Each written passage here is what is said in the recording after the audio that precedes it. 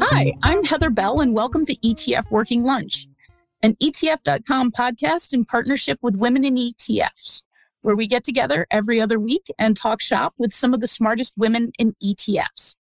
Today, I'm speaking with A. So, Global Head of Core and Multi-Asset Product Management at S&P Dow Jones Indices.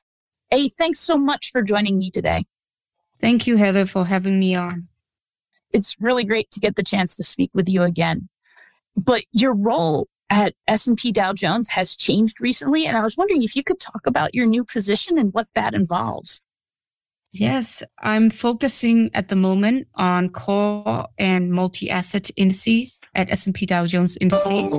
I am responsible for the commercial success of our core and multi-asset franchise. So that includes our US equity, global equities, commodities, custom solutions, and then multi-asset solutions. And multi-asset is something we've carved out dedicated fashion post-merger with IHS Markit. With IHS Markit, bringing the fixed income capabilities, and we have really strong equity franchise. We are very much focused on the multi-asset solutions for our clients. With everything that's been going on, I've been looking at the SPIVA report, and it's saying that active management has had a pretty good year, at least for active management and in the US. I was wondering, what are you seeing in terms of demand for index strategies right now? The demand for index strategies are pretty far-ranging. Despite the volatility we see in the market, there is very strong demand for U.S. equities. And I see that not just in the U.S. with U.S.-based investors, but is global. The case for U.S. equities is still very strong, especially in light of the fact that the economics fundamentals remains very strong for the U.S. But at the same time, we see a lot of demand for income generating strategies. Income is an evergreen theme. And right now, our dividend indices are really doing well. And so the income-based strategies, and not just dividend-based, the cover call strategy. So all kinds of income generating strategies are, doing very well, and we're seeing demand from our clients. At the same time, we remain very focused on ESG. We remain focused on fixed income and commodities. Commodities this year, as you know, Heather, is, going through the roofs. Yes. Energy. So again, right, even though the market environment remains quite choppy, our index offerings and demand for our index offerings are cutting across several asset classes and investment themes. Yeah, I saw the report that came out, I think, earlier this week, where the high dividend, low volatility stocks in the S&P 500 were kind of where the best performance was. I mean, they were still down year to date, but they were significantly better than the, broad S&P 500 index. That's right. And we've done quite a lot of research on dividend and dividend strategies. And what we have found is dividend strategies provide a degree of cushion, especially when markets are down. And that kind of makes sense, right? Because that income or that you get from dividend provides cushion, so they're not down as much. And at the same time, they participate when markets go up. It's interesting you brought up high dividend, low volatility securities, because even among all the dividend paying stocks, not all are created equal. If you have companies that are focused on really high dividend payouts or have really high, yield, I think you almost want to take a step back and be careful, because are they paying out high yield because they have no place to go? And at the same time, yield is a function of, I call it D over P. Is it because the price has been beaten down so much? So I think high paying dividend stocks, but with low volatility seems to be a sweet spot, based on the research that we've done. We've actually published quite a lot on that topic. Yeah. I've been following a lot of that actually. And kind of stemming from that low volatility comment, I was wondering, what are your thoughts on the spike in volatility that we've seen in the US after not having very much volatility for so long? It's been incredible. You know, we have markets that are up like 3%, 4%, and then the next day you can have a correction of like 4%. It's incredibly roller coaster like, and something we haven't seen since like March 2020, the COVID days. And so to me, it's incredibly volatile to say the least, and tells me that, investors are incredibly, risk on and risk off. There's no clear direction. It's choppy and it's very range bound. And during periods like this, we've focused a lot on volatility management education with our clients and index users. And it's been really educating them on the need for volatility management, why it's important. It's like an insurance. You never know that you need it until the hurricane comes, and then you realize you need it and it can spike all of a sudden without any warning. And because of that, we encourage, to think about incorporating volatility management in the investment process, whether it's, through index-based solutions or what have you. And to be honest, we offer a range of index-based solutions in terms of volatility management, starting with, incorporating VIX as a signal. As you know, the VIX index is based on the S&P 500 option. So it's a good gauge of where investors' head is at, the risk appetite is at. So this is an interesting market, and I'm sure one that we will be, talking about for years to come, just because of how choppy it's been. Absolutely. I feel like investors just don't know where to look right now, or where to hang on to anchor their portfolio at this point. Absolutely. I feel the same way, Are there any other asset classes besides equities that are getting attention now? I mean, I know we've seen, at least from our end at ETFs.com, we've seen more assets go into fixed income, but that's been kind of uneven. So I was wondering if you'd seen any trends in that regard. There's, yes, there's flows into fixed income, and it's been somewhat unequal. There's also flows into commodity, and that is also a bit unequal. We're not seeing much in terms of flows into listed products, but we do see, based on the trading, based on our S&P GSCI index, and based on client demand. So we do know that there's a lot of interest in commodities, especially in our index GSCI, which is energy heavy. And, energy is having a really, great time in the spotlight again after having a rough cycle. So there's fair amount of interest in commodities. And I want to say anything that is somewhat inflation hedging at the moment. So fair amount of interest in inquiries on asset classes such as real estate and infrastructure.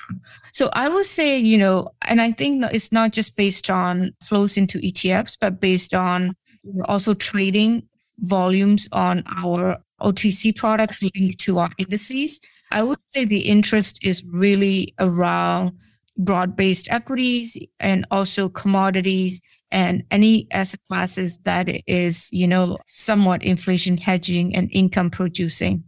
Gotcha. Yeah, that makes a lot of sense. As the global head of core and multi-asset product management, where are you seeing demand at the global level, given all that's going on? Is it still the same, it's all mostly income and dividend strategies, or are there other hotspots? It's interesting. At the global level, there is one clear direction, is that there is still appetite for U.S. equities. And that's because U.S. equities has fared better than other developed markets and even better than EM. And so that's been one consistent trend. I just wrapped up a 2-week in Asia and talking to clients in markets such as Singapore, Tokyo, and Korea. And my take is that, the clients are still very much interested in U.S. equities and are willing to ride out this volatility that they're seeing because, again, U.S. equity or US capital markets are at the moment in a far better shape, let's say, than developed Europe or UK or emerging markets. So that trend remains clear. But depending on the region, we do see some sub-trends. So for example, in Europe, ESG and climate remains a very strong theme, particularly climate around net zero and Paris-aligned climate transition benchmarks. So we're focusing heavily on that based on client demand in Europe. And in Asia Pacific, again, dividend strategies are very popular, also in Latin America and US, to be honest, because investors intuitively understand income and having that burden the hand kind of theory, like that income in the pocket. So some clear global trends, and then depending on the region, there's trends that we're seeing. Gotcha. So the big global news these days is always what's going on with Russia and its invasion of Ukraine. And I was wondering, have you seen anything or have you had a lot of investor questions about how that is affecting things like asset allocation or, where they want to invest because of that global instability that the invasion is causing? I mean, people are actually talking about like nuclear events or something like that. And I was just wondering what you've been seeing around that. Sure. Obviously, the Russian-Ukraine conflict was a major geopolitical event for us and is still ongoing this year. Coming out of since February due to sanctions, Russian capital markets remain investable and Russian securities have been removed from major indices. But away from that, I think there are certain trends that definitely are permeating across, world market. And one really what we cannot avoid is this whole supply chain disruption and the spike in commodities, particularly in the agricultural space and the grain, which is feeding into, inflation and CPI in food prices. So that's definitely one thing that we cannot ignore. But, to your point, Heather, there's a lot of talk about energy security. Russia is a major provider of gas. And so particularly in Europe, when I'm talking to our European clients, the discussion is about energy security and also the actual defense security, right? Yeah. It used to be that defense and arms, companies may not be entirely ESG compliant, but there's discussions and there's conversations around, okay, what does it mean in terms of through the lens of that security, national security or sovereign security.